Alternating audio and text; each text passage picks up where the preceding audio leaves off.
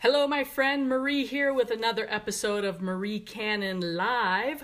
In yesterday's episode, we talked about the importance of availability. Nothing happens if you're not there, right?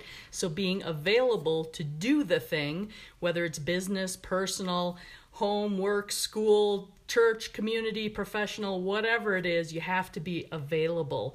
Today I wanted to talk about what I think is a very close runner-up to being available, and that's the ability to be flexible. So flexibility is important. And I always like to refer to that as being a little bit like Gumby. I don't know if you remember that character, but he was that rubberized green thing that was very bendy and flexible. And sometimes we have to be like that because no matter what we do or how well we plan things out, rarely does anything go exactly the way we want it to. So we have to make adjustments on the fly. We have to be flexible in our thinking. We have to be flexible in our execution. And we kind of have to roll with the punches, right?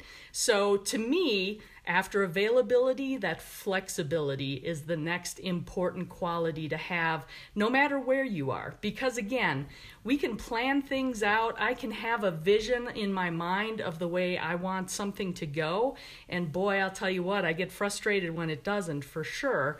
But sometimes being flexible and having that change of plans creates opportunities that maybe I would not have planned originally.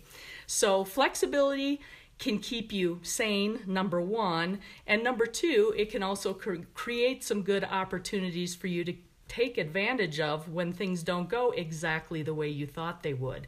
So what do you think? Availability, flexibility, are those really the two most important things, or do you find something else more important in work, in life in general? I'd be interested in your opinion. Thanks so much for being here. We'll see you next time.